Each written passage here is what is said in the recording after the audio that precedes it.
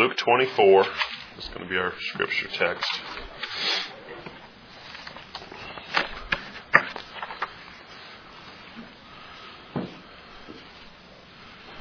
And we're going to read through verse 35.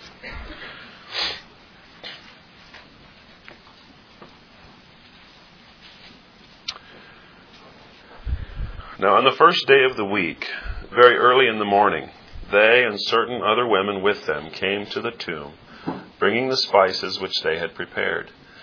But they found the stone rolled away from the tomb. Then they went in and did not find the body of the Lord Jesus. And it happened, as they were greatly perplexed about this, that behold, two men stood by them in shining garments. Then, as they were afraid and bowed their faces to the earth, they said to them, "Why do you seek the living among the dead? He is not here, but is risen. Remember how he spoke to you when he was still in Galilee, saying, 'The Son of Man must be delivered into the hands of sinful men to be crucified, and the third day rise again.' And they remembered his words. Then they returned from the tomb and told all these things to the 11 and to all the rest.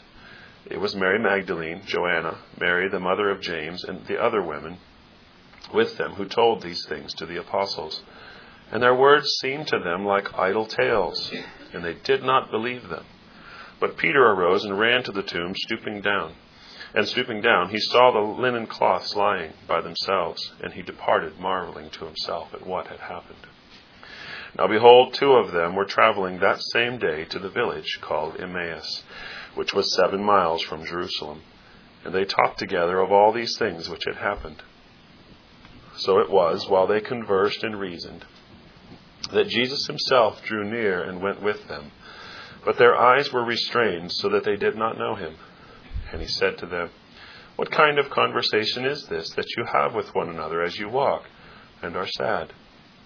Then the one, whose name was Cleopas, answered and said to him, "Are you the only stranger in Jerusalem? And have you not known the things which happened there in these days?" And he said to them, "What things?"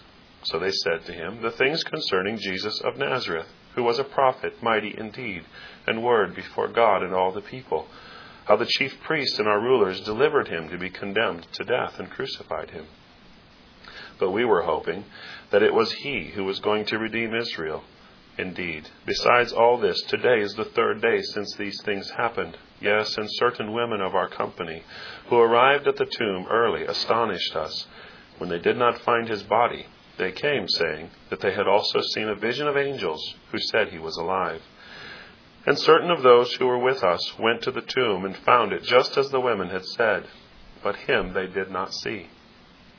Then he said to them, "O foolish ones, and slow of heart to believe in all that the prophets have spoken. Ought not the Christ to have suffered these things and to enter into his glory?" And beginning at Moses and all the prophets, he expounded to them in all the scriptures the things concerning himself. Then they drew near to the village where they were going, and he indicated that he would have gone farther. But they constrained him, saying, "Abide with us, for it is toward evening, and the day is far spent." And he went in to stay with them. Now it came to pass, as he sat at the table with them, that he took bread, blessed and broke it, and gave it to them. Then their eyes were opened, and they knew him, and he vanished from their sight.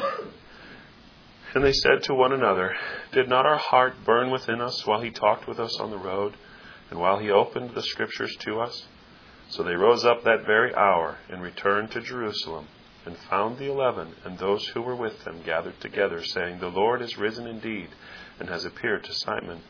And they told about the things that had happened on the road, and how he was known to them in the breaking of bread. When I worked at Chapel Library in Pensacola, Florida, I used to have an office that was outside. We had run out of space in the main building, and so we had converted a shed, and it had double doors on it that I would swing open in the spring and the fall to enjoy the weather. My youngest at the time, Jessica, was a year and a half old. She was 18 months old.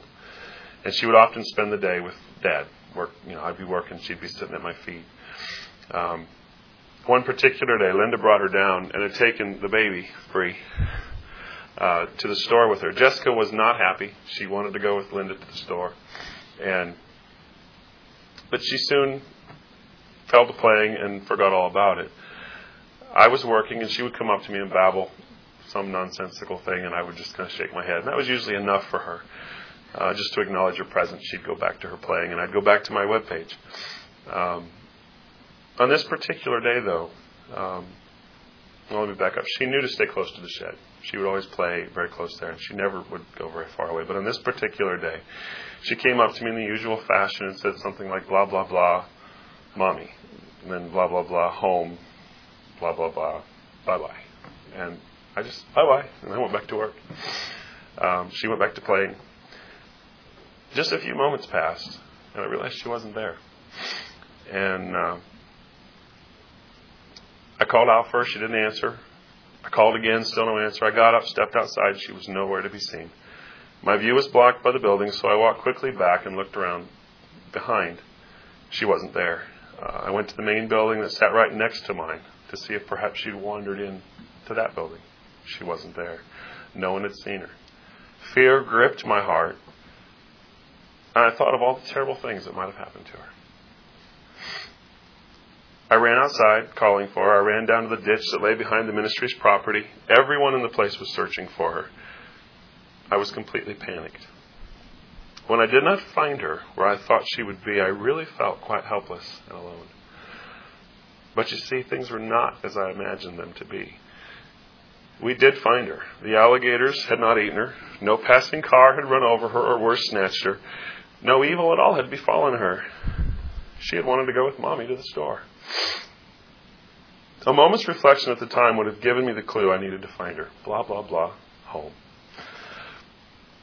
She had walked with me to work many times and knew her way. When I said bye-bye, she immediately left for home. She walked around the building to the front, crossed 2 streets, walked 2 blocks, went up to a locked door, knocked on the house door, and when no one answered, she sat down on the porch and waited. She's a year and a half old.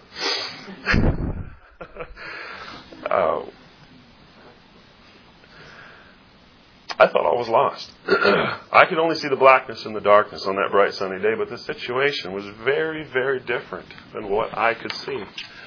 C.H. Spurgeon, commenting on a similar passage to the one we have open to us today, had this to say: "A sorrow is none the less sharp because it is founded upon a mistake. Jacob mourned very bitterly for Joseph, though his darling was not torn in pieces, but on the way to be lord over all Egypt. Yet while there is of necessity so much well-founded sorrow in the world, it is a pity that one unnecessary pang should be endured, and endured by those who have the best possible grounds for joy. The case in the text before us is a typical one. Thousands are at this day mourning and weeping, who ought to be rejoicing. Oh, the mass of needless grief. Unbelief works for the father of lies in this matter, and works misery out of falsehood among those who are not in truth the children of sadness, but heirs of light and joy. Rise, faith, and with thy light chase away this darkness." My sorrow that day was was real, but it was completely unfounded. When we come to this passage, I can imagine that the disciples of Christ were in a similar state of mind, with one difference. In the midst of the turmoil I felt, I still had hope of finding her. They did not. Everything in their world had crashed in upon them. All the hopes of the last 3 years had ended. They thought all was lost, but on the contrary, a great victory had been won right before their eyes. They had missed the most monumental battle in the history of the universe. It had played out in front of them. They had witnessed it in the awful scenes of blood and suffering. They had missed the triumph in the sadness. They had seen the bruised heel, but had missed the crushed head. They had seen the suffering and dying Lord, our Savior, but had missed the risen and triumphant Lord. His crown of thorns was purchasing for them an incorruptible crown of glory, but all they had seen was a crown of mockery. They missed that by his stripes they were to be healed, that those hours of darkness were swallowing up for them an eternity of weeping and gnashing of teeth in the outer darkness, that every drop of that precious blood was crying out with a voice that shook the very heavens, and it was speaking better things than that of Abel. They did not know that the mocking and the scorn was going to give way to the worship of that great day when every knee would bow and every tongue would confess that Jesus Christ is Lord. They were sad because what they thought they saw was defeat and ruin, when in fact, what they had seen was the defeat and ruin of sin, of death, and of hell. The blackness and darkness that man for sin was plunged into in the garden was forever overcome, forever swallowed up in victory. They were witnesses of the salvation of God, and they were sad. The text tells us that they had heard that Christ was risen, but that it seemed to them as idle tales. It tells us that they had set out from Jerusalem toward Emmaus, and that they were sad. It tells us that it was on this road that Jesus met them, that in their state they did not recognize him. It tells us of the rebuke and how he opened the Scriptures to them. We then learn that they returned rejoicing along the same road that previously they had sorrowed upon. Earlier we read that when the women came and reported that they had spoken with an angel, it seemed to the disciples as idle tales. It is remarkable how men that had sat at the feet of Jesus, who had been told of this on numerous occasions, could think that now it was idle tales, literally nonsense. They had seen the dumb speak, the blind see. They had witnessed the dead raised to life again. They had heard Christ say, "Destroy this temple, and in 3 days I will raise it up." But their sorrow was blinding their eyes. They saw him die, and what they saw was their only reality. Are we not sometimes guilty of the same thing? We have had remarkable answers to prayer. We have been blessed in the secret place, have known his gracious hand leading us. We can look back on our lives and see the hand of providence guiding our every step. But often, like the disciples, when faced with a new trouble, a new sadness, a new perplexity, we find ourselves in unbelief and doubt. We find that even in the face of promises fulfilled to us, we doubt and despair. It is just here that we need Christ to meet us, as he did these two on the road to Emmaus. The name of only one of the disciples is given us. There are many opinions about who this Cleopas might have been, but there seems to be no real consensus. There is just not enough of a Scripture footprint for us to know for sure. This may actually be the only time he is mentioned in Scripture. At best, he may be mentioned as the father of James, but I really cannot say why his name is mentioned. But in any event, he was not a prominent Christian and not one the Holy Spirit thought it important that we know anything about, save his name. His unnamed companion is unknown to us as well. Some think that perhaps it was Luke, but in both cases we are left with only the one name. And there is debate about whether he was ever mentioned again in Scripture. They were unimportant as far as we're concerned, but not to our Lord. He met them there. They were going to a place that history had forgotten, but Christ met them there. They were in unbelief and despair, but Christ met them. They were not at the tomb. They were not even staying in Jerusalem. They were not seeking him, but he sought them. He found them. He engaged them. He taught them. He delivered them from their fears and sadness and sent them on their way rejoicing, just as he had for so many before and just as he still does to this day. May we not take encouragement from the fact that Christ sought them out when they were not seeking him. The great shepherd had been smitten. The sheep were scattered.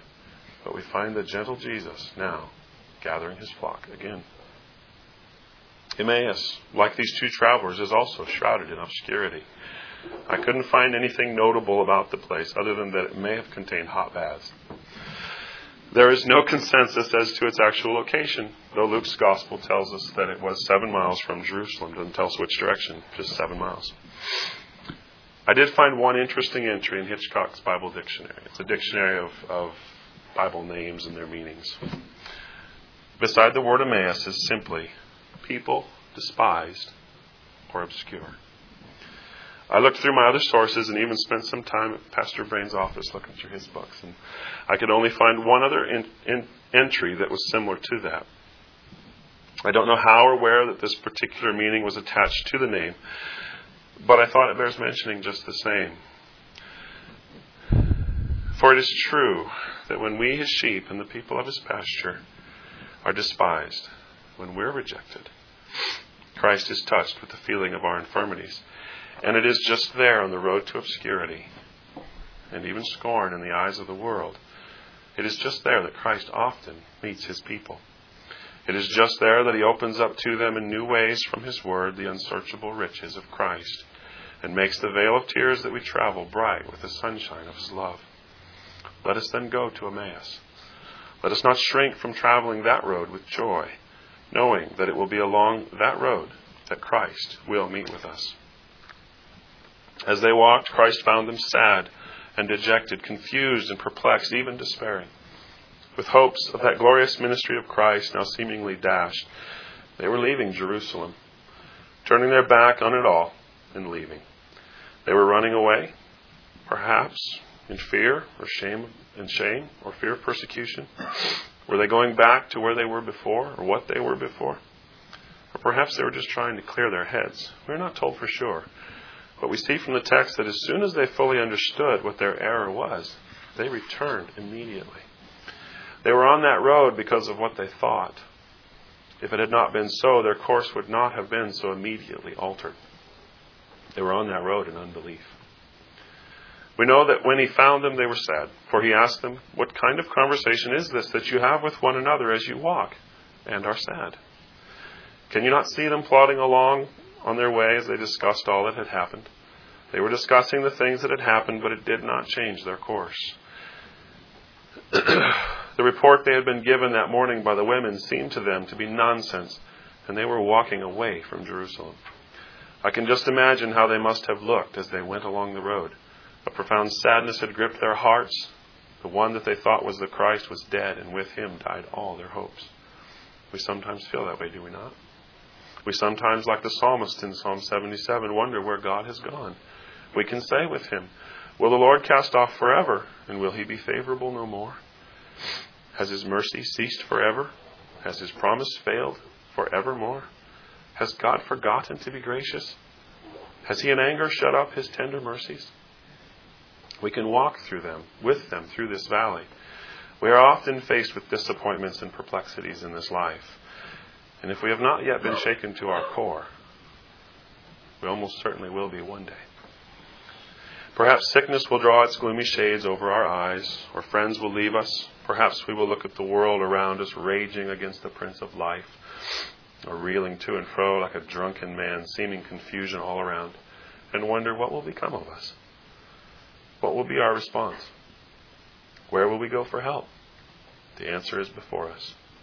As these men were made to look to Jesus, so should we look to him.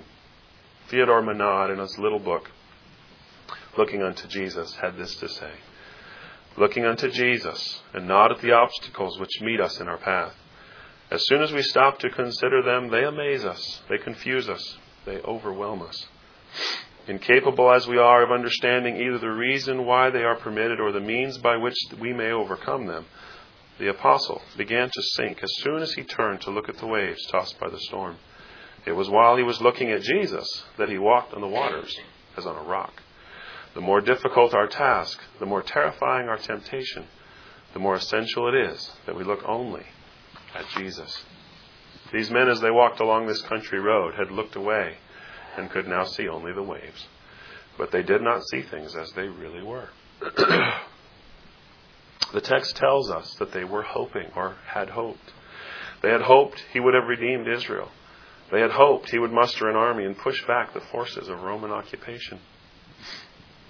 That he would bring back the glory of Israel. But he had done something far greater in redeeming their souls, and they did not understand. They had set their sights too low.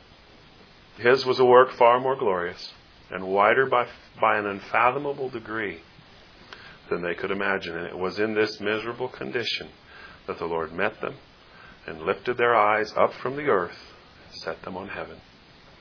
He made them to look on himself.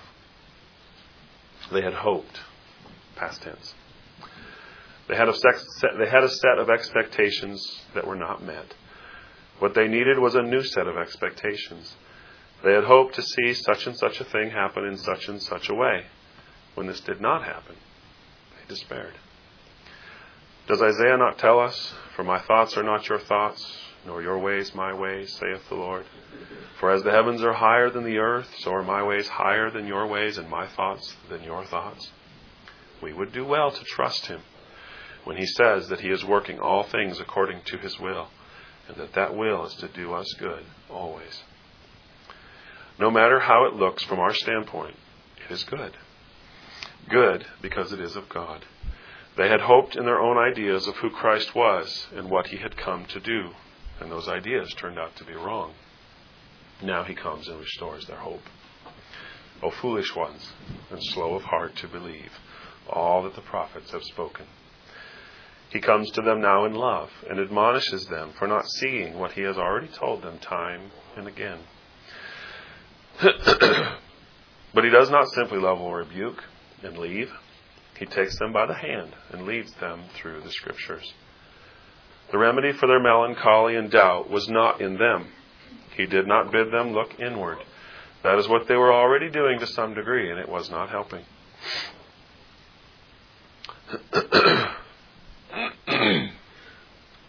He did not attempt to stir their emotions. They had already been stirred to the breaking point. It was not an emotional appeal that he gave, although emotions certainly entered in. No, rather he spoke to their minds by opening up the Scriptures and setting them to thinking aright. He opened up the Scriptures about himself and expounded them himself. He began to battle for their minds, and in the process, won their hearts. Jesus opened the Scriptures to them. They were disciples of Jesus. They had just been through the best seminary education the world has ever known. In John 14, we have a glimpse into the fact that Christ had already told them much of what he was now going to remind them. It says, "These things I have spoken to you while being present with you. But the Helper, or the Comforter, the Holy Spirit, whom the Father will send in my name, he will teach you all things and bring to your remembrance all things that I have said to you. Peace I leave with you. My peace I give to you. Not as the world gives do I give to you. Let not your heart be troubled, neither let it be afraid. You have heard me say to you, I am going away and coming back to you.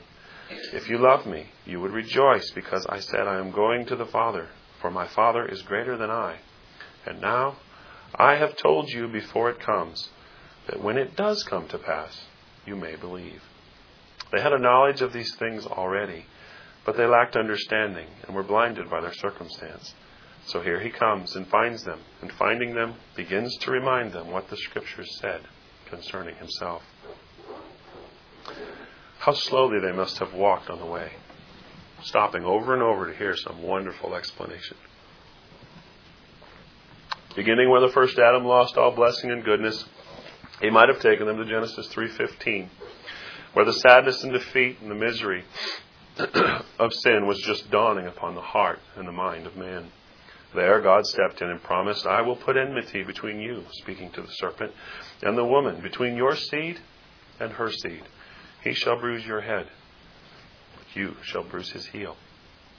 He might have proceeded to Micah 5:2, which tells us, "But you, Bethlehem, Ephrathah, though you are little among the thousands of Judah, yet out of you shall come forth to me the one to be ruler in Israel, whose goings forth are from of old, from everlasting."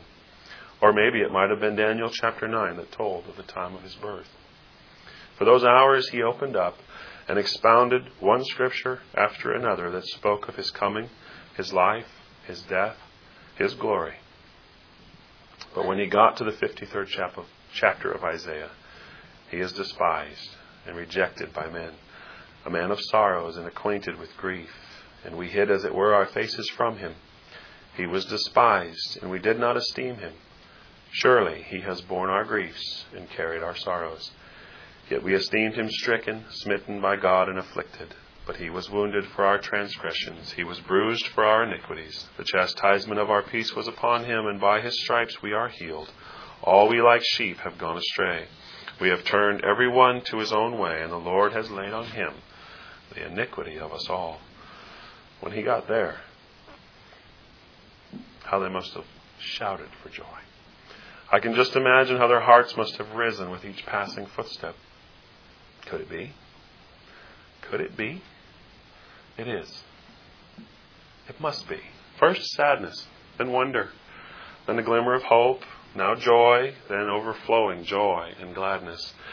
He was opening their minds to the Word of God, and their eyes were being trained to discern in what they had just seen, the glorious gospel of Jesus Christ, the Savior. They were now beginning to really see what had happened.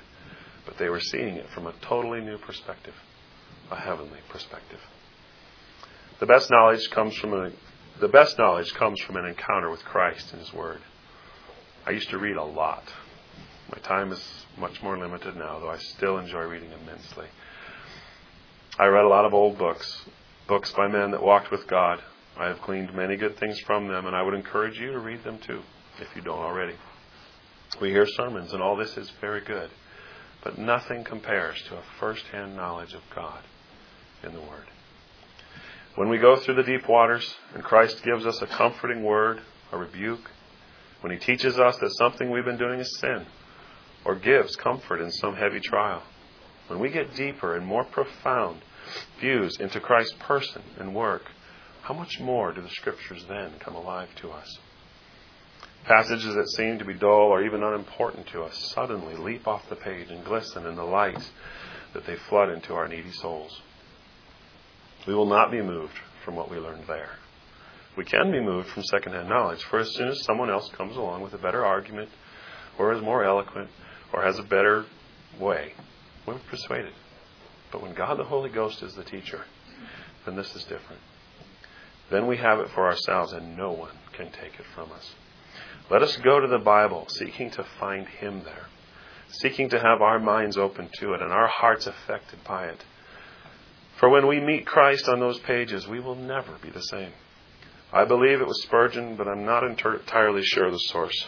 I believe it was him who told the story of a man that met him at the door of the church one evening and told him that he had read his Bible so many times in his life. I can't remember, it was 100 or some crazy number. I mean, he was boasting in the fact that he had read his Bible this many times. But he had a very unchristian-like spirit, and he was very critical in his spirit. Spurgeon's response to him was, "How many times has your Bible read you?" And I like that. I think that's a good thing to think about. We read many times just the words on the page. They do not sink in. They do not engage the mind or enter the understanding. It is no wonder that we are so easily discouraged and cast down. We need to come at that book with a purpose to meet with God. Not to just check off that we have read in them, but to meet Him. They met Him that day on the road, but not in the way that you might think. It was not His presence physically walking with them that made their hearts burn within them. For they knew not that it was Jesus. It was a meeting by the Spirit in the Word. On a side note, when Christ would have gone further, they constrained Him to stay. Again, not because it was Christ, but because He had done them so much good in edifying conversation. How much do we love the company of the saints? Do we find in that company conversation like this? Conversation that sets Christ before us, that makes our hearts burn within us for the joy of the gospel?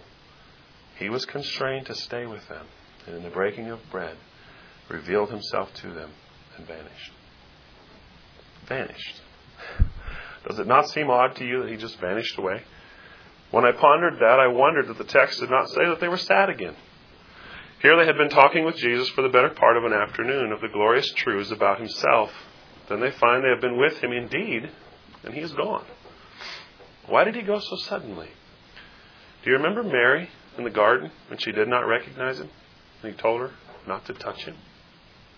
I think we see in both these instances, and then again in the gathering of the 11 later in the same chapter, the fact that Christ was showing them that it was not His bodily presence that was going to do. He was leaving, but He was leaving them with something better.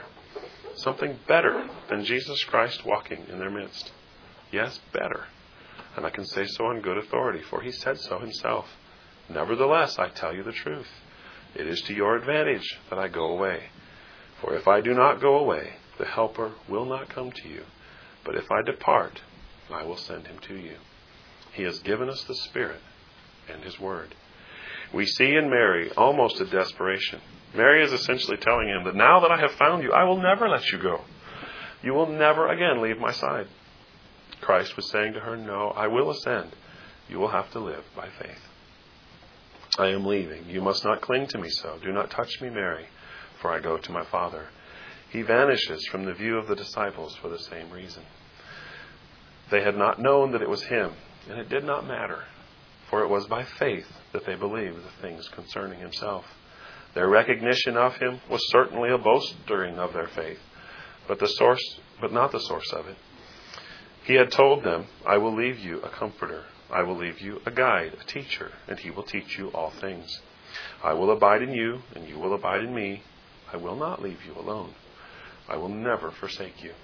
The disciples on the way met Jesus, but it was in his word, and we can still meet Jesus in the same way. Again, going back to what Jesus said in John 14, these things have I spoken to you while being present with you, but the Helper, the Holy Spirit, whom the Father will send in my name, he will teach you all things and bring to your remembrance all things that I said to you. Have we not all thought at times that if only we could touch or see or talk face to face with Jesus, it would change things? This would certainly be a great encouragement to us at the time. Our hearts would thrill, and even do now thrill, at the thought of that great day when we will be like him because we will see him as he is.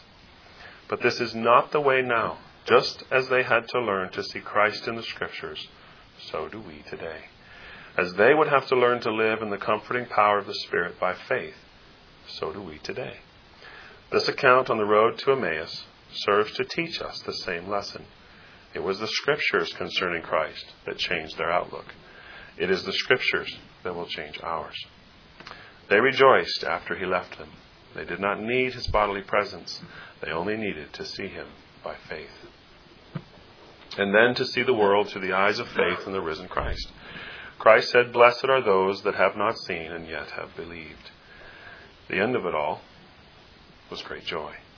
They worshipped God like the Ethiopian eunuch of Acts. They went on their way rejoicing, because now they understood what they had read, or in this case, what they had seen. This great joy now filled their hearts and quickened their steps. How they must have verily skipped and jumped as they returned. How quickly they did return, for it tells us that they covered the same ground that very night. Joy and gladness speeding them as they went. What had changed? Nothing really. Just their minds. Nothing had changed, but everything had changed. When we think of the disciples after the resurrection, cowering and hiding, despondent, unbelieving, it is an amazing transformation to that of the early church, bold in its witness and unafraid, even in the face of awful persecution. It was a transformation wrought by the power of the Spirit through the Word in the hearts of those who believed. It is a transformation that we too can know in the face of an uncertain future. When we are afraid, when we are perplexed and in doubt, we can go to the Bible and know that God will meet us there. I told you at the beginning of my search for Jessie, I had a great longing for her safety that day. I wanted to see her safe. And I would have given at that moment my very life to see her safe again. How much more do you suppose Christ longs for and has compassion on us when we, through ignorance and unbelief, lose our way? The great shepherd leaves the 99 and goes in search of his lost ones. If you are one of those today, do not despair. He is still finding his people on that road and encouraging them today. As I looked at this text, I had originally thought to speak chiefly on the fact that things are rarely what they appear to us to be. And this is certainly here, and we have alluded to that. I also thought to speak about what a true sight of Christ would do for us. That too we have hinted about. For in seeing him, their course was reversed. Their fears banished, their hearts warmed, and their hands were strengthened. I thought to talk about the battle for the mind, for that is the primary battlefield of the Christian life. Does not Isaiah 26:3 say, Thou wilt keep him in perfect peace, whose mind is stayed on thee, because he trusts in thee? And Romans 12:2, And be not conformed to this world, but be ye transformed by the renewing of your mind. These two men on the road to Emmaus were on a country road. And I thought to speak of that as well. It is a quiet place. They had left the bustle of the city, and it was alive with talk of what had just happened. They, like us, needed the quiet so that they could hear the voice of Jesus. We have many, many inputs vying for our attention. TV, radio, internet. It's endless. Constant barrage of information. Our work, our friends, our family. They all demand we pay attention. And to what? Even the best of this is not to be compared to the richness of a visit from Christ. We really need to find the quiet place. I know that many of you are like me and that it is very difficult to find it. In my house, there are no empty spaces. There just aren't any. If I want quiet, I have to go outside, or I have to get up before everybody else, or I have to stay up later than everybody else. But we need to find a quiet place. Turn off the iPod, turn off the phone, turn off and unplug yourself, and get quiet before God, and you will not be disappointed. I thought a lot about a lot of these things, but the one thought that rose to the surface and confronted my own soul more than any other was this: He is found in His Word. An old divine once said, "There are depths in the ocean, I am told, which no tempest ever stirs. They are beyond the reach of all storms which sweep and agitate the surface of the sea. And there are heights in the blue sky above to which no cloud ever ascends, where no tempest ever rages, where all is perpetual sunshine and naught exists to disturb the deep serene.